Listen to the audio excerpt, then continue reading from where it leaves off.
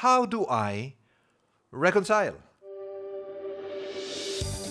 This is the Daily Disturbance Podcast with Anthony Pangilinan. See, reconciliation requires changes of heart and spirit, as well as social and economic change. It requires symbolic as well as practical action. That's a quote by Malcolm Fraser. It's not just in the heart, it's also in the hand. It's getting things redone, made up for. Amends are necessary. So, how do I reconcile? First, let's go through the process, the steps. And there are a few different models, but this one I think is relevant at this time.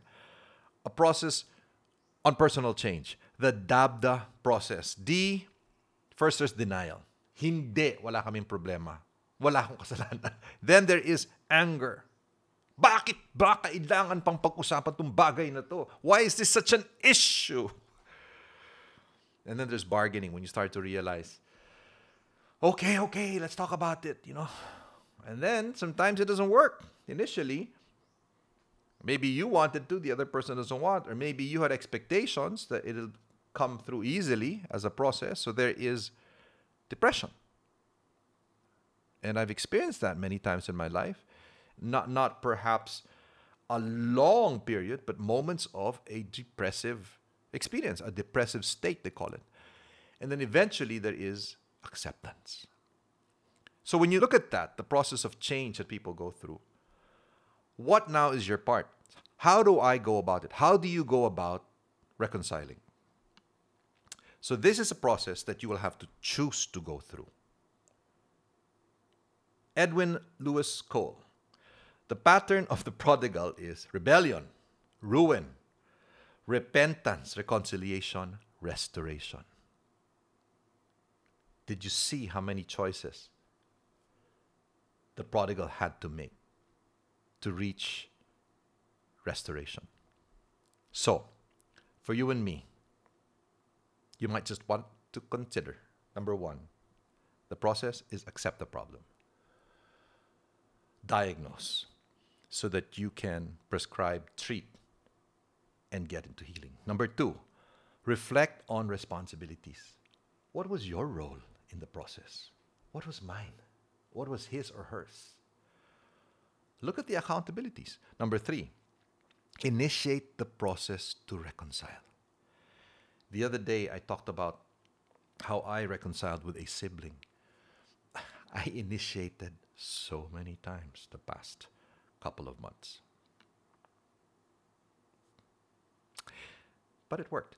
And then the fourth is you seek forgiveness as you extend it yourself. Forgiveness. The Lord's Prayer. Who art in heaven, holy be thy name. Thy kingdom come, thy will be done on earth as it is in heaven. Give us this day our daily bread, and forgive us our sins as we forgive those who sin against us. See, according to Dr. Ira Byock, and I was surprised by this, the four things most important to say before one passes away, think about this. Number one is thank you. Number two is I forgive you. Number three is can you please forgive me? And of course, the last one is I love you. Of those four things, two involve forgiveness. Number one, accept the problem. Number two, reflect on responsibility. Number three, initiate the process. Number four, seek forgiveness as you extend it yourself.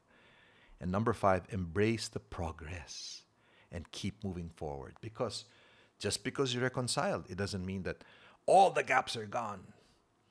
It is a fresh start, however, a clean slate on which you can build upon. A.R.I.S.E. Accept, reflect, initiate, seek, and embrace the progress. Ephesians 5:14. Awake, O sleeper, and rise from the dead, and Christ will shine upon you. Look at this process. See, waking up just happens. Well, the alarm clock helps, right? Arising is a choice. Taking the first step, getting up in the first place, and facing the day and what it brings. Awake, arise. Then, after the choice says to start moving, Christ will shine upon you. See, He responds because of our willingness, because of our faith and our obedience. Arise, my friend. Arise.